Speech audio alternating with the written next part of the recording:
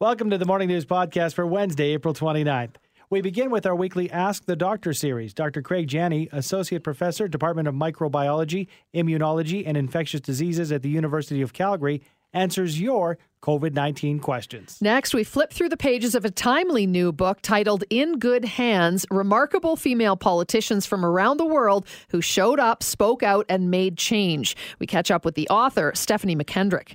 Then we get the latest on the devastating flood in Fort McMurray. We hear the heart-wrenching story of former Wild Rose leader Brian Jean, who has lost not one, but two homes to natural disasters in a few short years. And finally, what happens if you have an eye emergency during the coronavirus crisis? We speak with a local optometrist on the resources in place during the pandemic to focus on your eye health.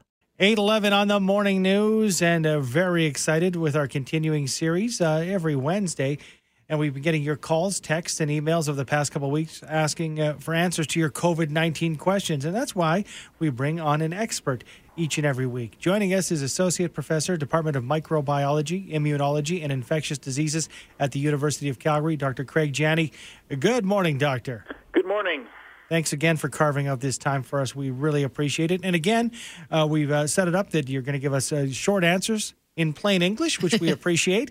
And we might have some repeat questions because we've been doing this for a handful of weeks. So here's the first one. I was wondering why Dr. Hinshaw said the virus is not airborne despite conflicting information. How is it different than the measles, which is airborne? Yeah, that's a great question. So this virus can move through the air, but in little droplets. So when somebody coughs or sneezes, and those tend to fall out of the air pretty quickly. Measles, on the other hand, truly gets into the air. It doesn't need any liquid, so it can hang in the air for hours and hours and hours in a given room. So it's a little different. It still moves through the air, but it's not airborne. It can't hang around in the air by itself. Okay, we get this question lots. People love their pets. Can pets, dogs, cats, can they carry COVID and transfer it to people? Yeah, so that's a great question. They can carry COVID. We've seen cases where pets have been infected, but we have no evidence, and we've never seen a pet give it back to a person. So the pet seems to be what we would term a dead-end host.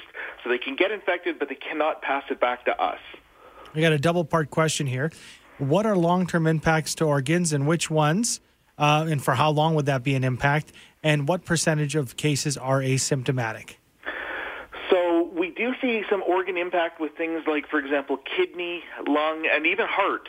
How long-term, we're not sure because people are just barely recovering from this now. So it does look like there can be some lasting lung damage in the most severe cases. And in some patients, we are seeing things like a heart attack. So that can lead to some permanent damage as well. But the vast majority of people who recover seem to have no permanent damage. The percentage of asymptomatic cases, that's a great question. And it's something we're still learning about. We can't really get a good grasp on that number without randomly sampling people, so randomly testing people. Because the ones that don't have symptoms, if they don't get tested, we don't ever know they're infected. So we do know that there is a significant percentage. They may transmit the virus, but we don't know exactly how many because we haven't been doing random testing. Doctor, why don't we just test everybody right away? Yeah, it's a great question. It is simply the throughput and the manpower to do that. As you can imagine, here in Alberta, we have millions of people, and we're doing 4,000 tests a day. So just to get through that number of tests would not be feasible with our current strategy or infrastructure. Okay, playing outdoor sports like tennis, for example, could the virus be left on a tennis ball? So a tennis ball, probably difficult, but you have to remember that if we're doing things like tennis and everybody grabs the same latch to get into the tennis court, well, that's a common place for people now to touch and an easy way for the virus to transmit. So it's these areas we tend to worry about, these little common touch points or bottlenecks, railings, doorknobs, things like that, really make it easier to move the virus around. That we don't even think about for sure. Okay. That's exactly it, yeah. Question about stats. If a person dies from cancer but if someone has cancer, is diagnosed with COVID and then dies, would that death be reported as a COVID death or a cancer death? Yeah, that's something we'll probably have to get a medical expert to comment on. The general rule, though, is that if you have an underlying condition but then develop basically symptoms of COVID, so difficulty breathing, these things we're seeing like blood clotting, so problems with kidneys and other organs, you would tend to be classified as a COVID death. But there are other severe underlying conditions out there, and you would need to talk to Dr. Hinshaw about how those are classified. Okay. Here's another one that keeps coming around, so still on people's minds. If you had COVID-19 already, could you get it again? So we're trying to figure that one out currently. All of our early evidence suggested we were protected, but we are starting to see what appears to be cases in areas of the world where the disease had previously existed and was cleared from the community, such as South Korea. And we're seeing people get apparently reinfected. What we haven't ruled out is that these people have maintained the infection the whole time, just at a really low level, and it came back, versus they actually cleared it and were reinfected. But this is something that people are actively studying, and this will be critical to understanding who in our community may be protected. Okay. Can a person who's recovered from COVID-19 still spread the virus? So if you have completely fought the virus off, no. There will be a short period of time where your symptoms are feeling better, but you still have enough virus in your body to spread it. That's why most guidelines are to wait a week or more after symptoms have stopped before you reintegrate back into the workplace or the public. Someone asking, why is it so tricky to make a vaccine for COVID-19, and is it more so than other virus vaccines? Yeah, so this one is definitely harder than our common ones, such as measles or flu. And it's because the virus does a lot of weird things. It actually can hide its little binding receptors on the surface of the virus behind a coat of sugars, which makes it really tough to target our immune system against this thing. But we are seeing some encouraging results from early veterinary trials and animal trials, and those are going to form the basis of our human one. And we've now seen more than 30 formulations go into clinical trials, so hopefully we'll have one soon. Now, I hope I'm saying this one medical term correctly, but you'll correct me, I'm sure, Doctor. Why has the Alberta government refused to allow the use of quinine and zinc treatments when these have been used around the world to save sick and dying patients? Yeah, so I think the reports that they've been used around the world to save sick and dying patients are really just individual case stories. We have, for example, conducted, and we are currently in Alberta conducting a hydroxychloroquine study here in the province. But early results from other studies have shown that although they may be safe, they're offering at this point no protection in these small focus studies. And that's why we've gone to these larger scale to see if we're missing a patient population who may benefit from them. Okay. But right now, there's no clear evidence. Okay, fair enough. Lots of questions about masks. Can I wear a homemade cloth mask all day, or is it just good for so long? So as long as you're not touching the outside to your face or your skin, you can wear them for most of the day. I think one of the questions is if it starts to get wet, moist, then it's not that it's playing with the virus anymore, but it's providing a more or less a petri dish for bacteria to live too. So not the cleanest thing. So it does recommend changing, when they start to get dirty or moist or wet. And just wash them in soap and water, we know is the best thing, right? It's the soap. Yeah, if they're cloth masks, just straight in the washing machine, and they will be perfectly clean when you're done. Early on in the pandemic, we heard a lot about the cases on the cruise ships, and here's a question surrounding that. On the Diamond Princess cruise ship, the COVID infection rate was reported as less than 20%. Given the crowded environment, how did 80% of the passengers seem to avoid infection? Yeah, it's a great question. To be honest, we don't have a concrete answer. What we've learned, though, is that this virus, through droplets, can move, for example, through air conditioning and ventilation systems. So I would imagine on a ship like that, not all cabins are ventilated on the exact same air duct.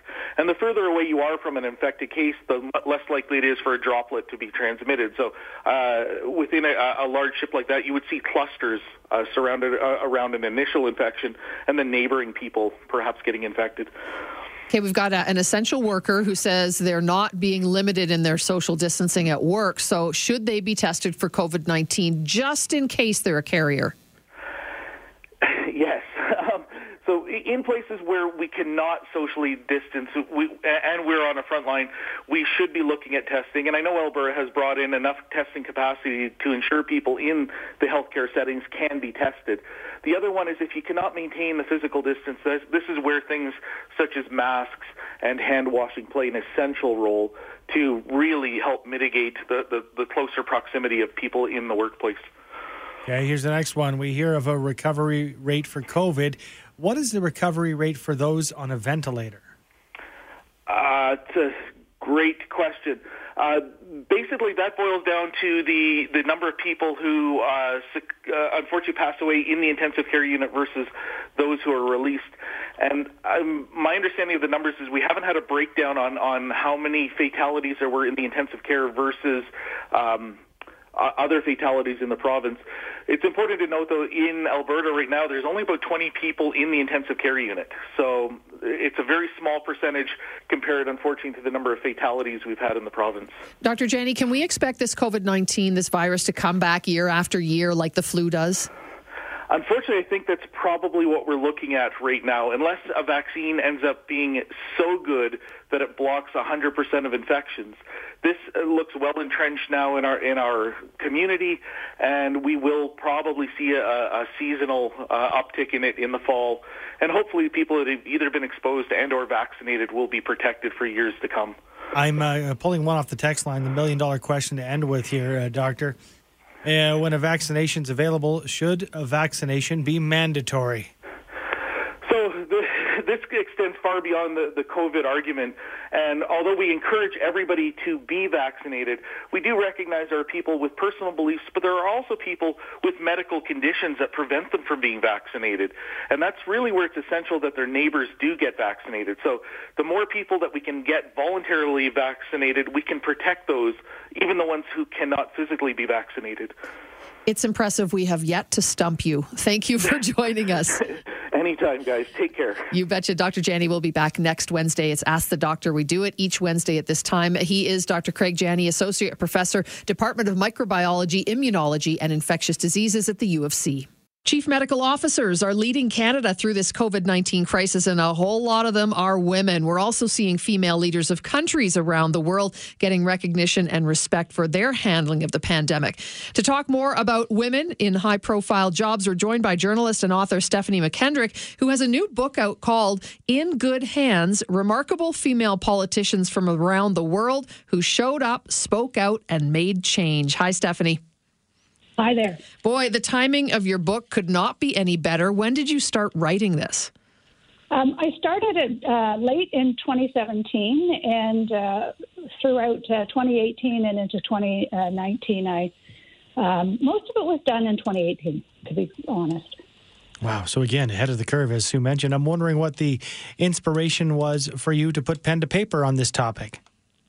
Well, the issue of women's leadership is one that I've long been following and promoting women's leadership. I was in charge of a not-for-profit organization for 16 years that helped women advance in their careers in the communications and technology and broadcasting field.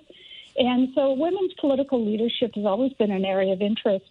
And so I was having a conversation with Lisa Lyons, who's the publisher at Kids Can Press, and they have a new young adult imprint called Loft. And she said, you know, we really should write a book about women politicians, women leaders. And I said, yeah.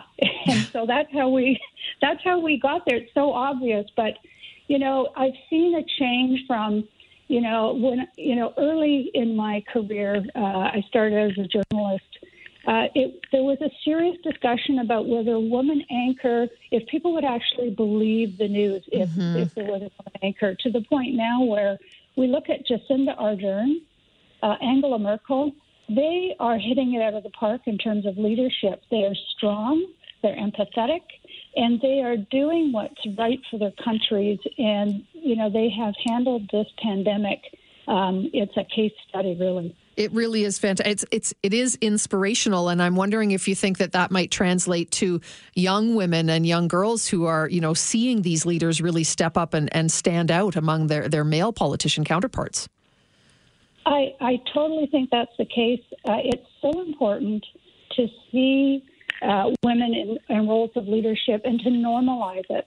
So, you know, as soon as it's normalized and the discussion's not about can we have a woman leader, can a woman be elected to the president of the U.S., can we in Canada elect a woman prime minister? We had Kim Campbell, who was the head of the party and therefore became prime minister, but we've never elected one.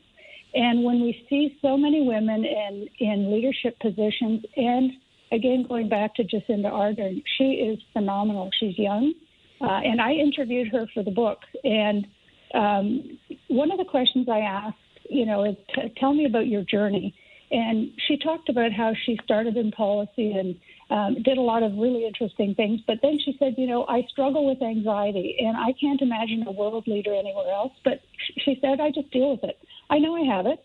I deal with it. I get on with it. And to have that kind of transparency, that kind of human element, and it doesn't stop her, is a phenomenal thing for young women to see. They can do it. They can do it. Stephanie, I'm wondering, because 2017 is only a few short years ago, and what a difference a few years make as far as seeing the increase in female politicians and leaders, not just, again, in our nation, but across the globe. I'm wondering, was there a turning point, or what changed the tides? Can you put your finger on something that made this change? Well, I think that we're having more high-profile women leaders. I still think there's a disproportion in terms of, if you look at Parliament, and the number of women. But we are getting to that critical point. I was involved in an organization called the 30% Club to get more women onto boards, corporate boards. And really the tipping point is at about a third, 30 to 33%. And that becomes, the joke is 1 woman is a token, 2 you can divide and conquer, 3 you make an impact. So as you reach that critical mass, it becomes normal. It's not like, oh, there's the woman politician. She's going to represent what all women think. It's like, we like her or we don't like her. She's a politician. Yeah. She's a leader. So, Stephanie, your book, In Good Hands, it's written really to encourage young women to run for political office, isn't it? Or to get into leadership roles. Is that the intent behind it all? Absolutely. I think that we often, as women, don't necessarily see ourselves as running for politics or leadership. I think that is changing with seeing more and more role models. But whether you want to run for class president, or the school, student government, or maybe the local council. I interviewed a woman who, at 21, unseated an incumbent in her town council. Some of the same things are true, and one of the main things that I talked about in the book was self-confidence. I had a chance to ask a question of Madeleine Albright, the former Secretary of State in the U.S., and I asked her in a Q&A period, I said, what was your biggest challenge? And without blinking, she said self-doubt. And when I heard that, I couldn't believe my ears, and there was an audible gasp in the audience. She's the most, she made life and death decisions. She made war and peace decisions, and she wrestled with it. And she told us how she dealt with it. And that was such a huge thing for me. And I think to know that even those most amazing, strong, forceful women struggle with it. It's just like Jacinda Ardern saying, yeah, I get anxiety, but I deal with it. They're humans, right? Exactly. Yeah. Thank you so much for your time this morning, Stephanie. We appreciate it. Oh, thank you very much. That is Stephanie McKendrick, author of In Good Hands, remarkable female politicians from around the world who showed up, spoke out, and made change.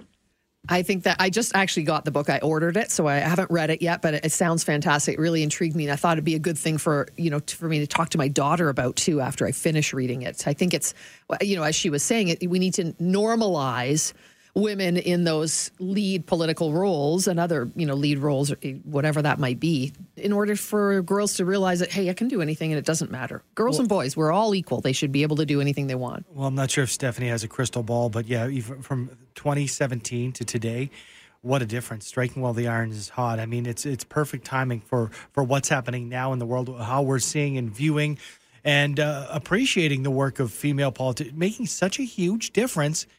So, I mean, I tell you what, the book is not only poignant but timely. I'm sure she couldn't even imagine it happening 3 years ago on the State of the World today. So, no outstanding. Pick it up. As you mentioned, you can anywhere online? Yep. 7:09, and just days before marking the 4-year anniversary of losing his home in the Fort McMurray wildfires, our next guest's new house is now flooded after spring ice breakup on the Athabasca and Clearwater rivers sent water free-flowing into the downtown core in Fort Mac. We're joined this morning by Brian Jean, former leader of the Wild Rose Party in Fort McMurray. Hi, Brian. How are you this morning? Excellent. Thank you so much for joining us. My gosh, it's been a heartbreaking few years for you. How are you holding up with this latest disaster now that's hitting Fort McMurray? My heart is breaking for the families here that are truly affected with young kids and going through something all over again. Can you paint a picture of what it looks like in your city right now, Brian? Well, it's very similar to the fire. There's nobody here except for emergency personnel, pretty much. I'm on a bit of higher ground. So I'm at my mother's house just pumping out the basement this morning again. Yesterday, it never moved more than 4 inches, and today it appears that it's maybe moved down by about 3 inches. So we'll just wait and see what happens. It's just a matter of time, but I'm fairly confident right now we've been able to keep out most of the water. It hasn't hit the upstairs at all. It's only truly hit a small portion of the downstairs. We've been diligent on that, and it's been effective. So we're quite happy with that. This is a family home for many years and has most of my mom's and dad's and, frankly, my sister's, many of our family heirlooms in them, and we don't want to lose them. So we're trying everything we can. Last night I stayed a block away. I have a business here, a car wash. It's only a block away, and I stayed in there last night just to make sure that we were safe, but kept checking and making sure that everything was going. Not much sleep and not a great sleep in the front of your truck, but it's a safe way to sleep right now. No doubt. So stressful. How far away is your mom's home, your home? How far from the river are you where you're being flooded? Well, I'm actually probably about 100 meters, but right now it's in my front yard. So, last night I took a video of a fish that I couldn't believe it. It was probably a 9-inch long fish that was right at the end of my driveway, which was where ground zero of the water was. It came right up to the end and scurried back. It was quite shocking to me, being in Fort McMurray all of my life and seeing that for the first time on a street that I usually walk up and down or take my dogs. It's kind of interesting. How about getting groceries for those people in the surrounding area even? We'd heard originally that, half the city had some grocery store access, the other half did not, and the demand would be huge. Is getting food a problem at this point? I don't think anything's a problem with the people of Fort McMurray behind you. We're resilient, we're hardworking, we're very safety conscious. Remember, there's decades and decades of training into the people here, and they are professionals. There is not going to be any hoarding or any running into lines or doing things that are ridiculous. How many volunteers went to the hospital yesterday and the day before to make sandbags, and just the amount of volunteers here. I'm not worried about people cooperating and getting along and doing what they need to do. It's just going to be the cleanup, and more than anything, I think the mental effect of having two situations like this, one after another, is going to be very hard for a lot of people. And I'm hoping that the government is there with all the supports necessary. And I certainly hope that the provincial government takes a seriously strong look at the other options that are available other than just waiting for the snow to melt. Not necessarily this year, but future years. This happens every decade or so. And I mean, with the technology we have today, you'd think there'd be some other solution to what we're doing than just waiting. And Brian, we've been hearing that the ice jam and the chunks of ice are monstrous. The ice jam itself may be 25K long? Yes, in fact, it was about 32K, I believe, 2 days ago, and it's now broken down by up by Fort McKay and at Suncor. So now it's just a matter of time. It starts to filter away, and as long as we don't have any surprises and the melt goes well and nothing, no water tries to sneak past the ice, we should be fine. But it's with bated breath, and your fingernails are in your mouth constantly because you don't know. And let's face it, we're just humans. We have no ability to combat Mother Nature or God. And if the choice is there to flood my mom's home, it's there. All we can do is do our best. I am truly concerned about families, young families especially. Well, with the fires and now this flood, Brian, will you or really anybody in Fort McMurray, be able to afford insurance? What does this mean, as far as having a home and paying for home insurance in the region? Well, certainly it's going to have some effect. I think that the Alberta government has a responsibility on an insurance situation. We had quite a few troubles after the fire, and I don't remember anything being done that was effective in relation to an inspection of the insurance for fires. How many families faced, depression and suicide and bankruptcy as a result of the fire, and what was done? We have great examples here in Fort McMurray of opportunities for the government to get it right, especially on insurance, and make sure that people don't fall through the cracks, because those are the people that are ultimately the most vulnerable, are not able to rebuild, are not able to afford insurance. I'm going to rebuild. I'm going to afford insurance. It's going to be expensive. You're right. Maybe I'll have to build a smaller house, but I'm going to live in Fort McMurray. I think it's the greatest place in the world to live. I think Alberta is fantastic. We won the lottery of life living here in Alberta and Fort McMurray. I think we have the best life that we could possibly have. Now, a couple setbacks for sure, but it's only going to make us stronger. I think it's going to make us appreciate what we have a lot more. And you don't really appreciate what you have until you lose it. Mm-hmm. Electricity, for instance.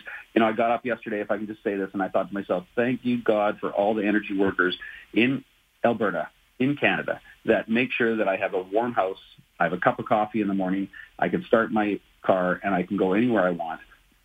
How many people don't have that opportunity? We have it so well here in Alberta, and I'm so proud to be an Albertan. Very well said. And let's just take a step back to, the mental health side of things. Are there things that are being offered to folks in the area right now? You mentioned families and kids, and we're in the midst of a pandemic. This is just kind of piling on top of. And if people need help up there in Fort Mac, what's available to them? Well, right now, nothing's available downtown, for the quarantine area. But the people that are leaving are registering. They are making sure that they talk to the people with the city and with the province and registering, and they do have those options. I know they are available. They were available during the fire. I'm certain they're available now. I haven't left the downtown since the flood, so I don't know what's available outside of it. If you leave, you are gone. And right at this stage, I can't leave because there's just too many things right here that even though it's just stuff, it's just things. The truth is that I'm not going to risk life or any kind of injury, but I'm going to try to save my home and save the 50 years of memory that are in the home. Thank you very much for your time this morning, Brian. Our thoughts are with you, your family, and all Fort McMurray residents. Thank you, and thanks for all your support. To everybody in Alberta, thank you so much for what you do for the people of Fort McMurray that work so hard for all of us. Take care. God bless. Yeah, take care, Brian. That is Brian Jean, former leader of the Wild Rose Party. 6:18, on a kind of related note, this is interesting, just been released that Netflix is going to release a surprise Michelle Obama documentary. It's coming out in May. Of course, Michelle Obama's memoirs, Becoming, her story, is actually what this film on Netflix will be called as well. So if you're a Michelle Obama fan, I have great respect for her. I think she did wonderful things as a first lady, and she was pretty darn cool as well. So I think that'll be one to watch for sure. Michelle Obama documentary coming out in May. Well, and I think what made her stand out was the fact that she had these young girls, and they included their kids in a lot of what they were doing. And I think that as a mother, how many first ladies were mothers? The list is a long one for sure. But just that interaction, and I think a lot of people could relate to her. Yeah. But it also speaks to Netflix with, we got to keep the attention of our viewers because, they have a lot of content, but people have had a lot of free time. to watch a lot of, you better be coming out with some new stuff. It's nice to have some new nuggets there. And the one thing we've been talking about bits and pieces is The Last Dance with Michael Jordan as well. I haven't seen it yet. Have you watched any? No, and they're releasing, what they do is ESPN, it's an ESPN series and a documentary. So they have their, I believe, Sunday night first run. And then by Monday, you can watch the 2 episodes. I know Dave McIver's been watching it. Yeah. And the double episode, I wonder if they always plan to do it like that or if they were just going to do one a week and they just up the ante and put out 2. Per week type thing. So I got to check it out myself. It looks fantastic. So let's completely switch gears here. We are now going to talk to one of our reporters down in the Maritimes. The RCMP, they've released a lot more information about Canada's worst mass shooting a week and a half ago. This morning, now we're going to get an update from Global's anchor and reporter in Halifax, Sarah Ritchie. Hi, Sarah. Hi, good morning. Thanks so much for joining us once again. Can you run down some of the latest information that police have shared about the gunman's rampage? For sure, yeah. RCMP have released a little bit more detail about the timeline. So they first gave us a timeline of the shooter's movements last week, but there were some significant gaps. For instance, we didn't know what he was doing all night, Saturday night, or where he was early in the morning. And we now have a clearer picture of that thanks to surveillance images that RCMP have been pulling from surveillance cameras around the province, including people's own door cameras or porch cameras. So what they have found at this point is that the gunman actually left the area in Portapique where all of this began just 9 minutes after police arrived.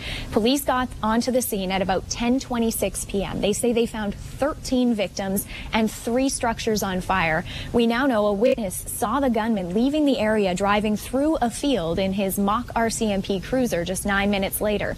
He drove to a nearby community about 25 kilometers away, and he spent several hours that night in an industrial area. We don't know exactly what he was doing, but he didn't leave until about 5:30 the next morning when he headed for Wentworth, and that's where he targeted 2 of his next victims. What do we know about the weapons that the gunman used and the police uniform, maybe even the cruiser? How did he attain these items, and where did he? What type of weapons was he using? We still have lots of questions yet to be answered in all of this. And I will say that police mentioned yesterday that part of the reason why they're holding back some of the information is because they have so many witnesses they need to interview. 435 people are on that witness list. Wow. They're about halfway through. Yeah, it's stunning, really.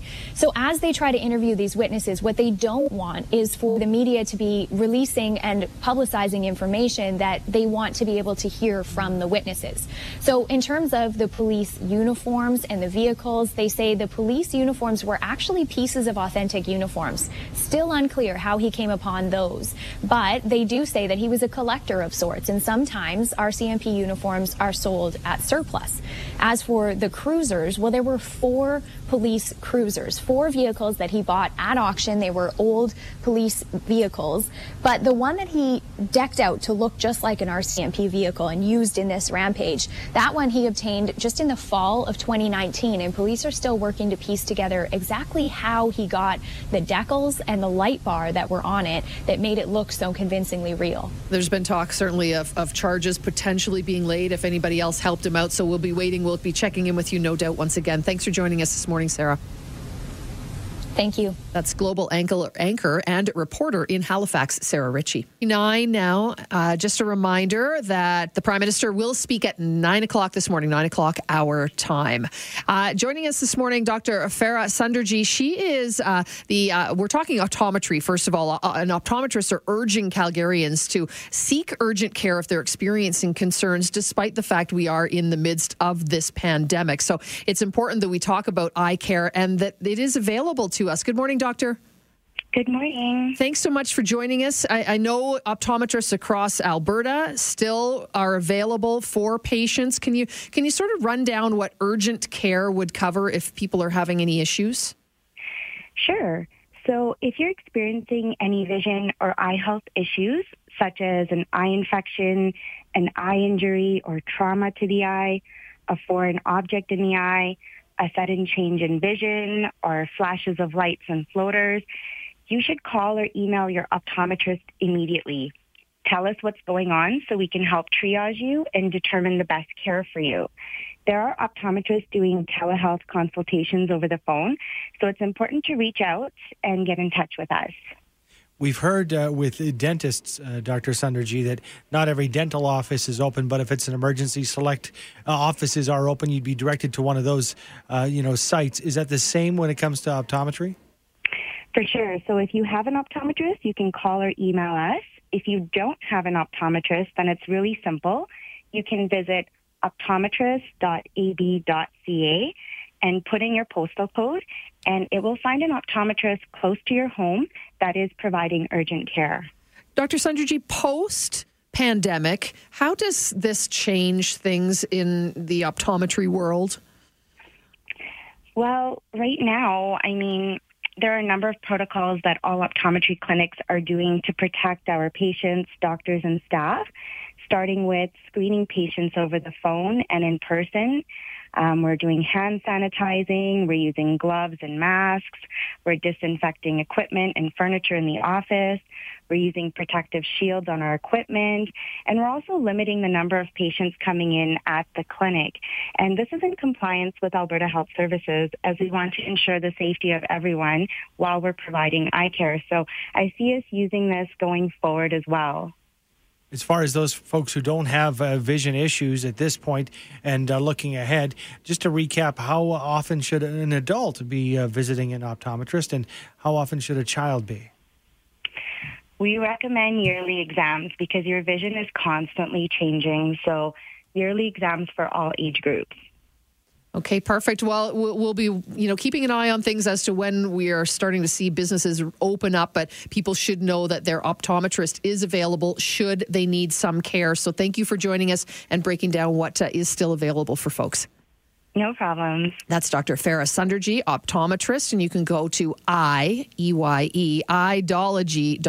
if you want more information.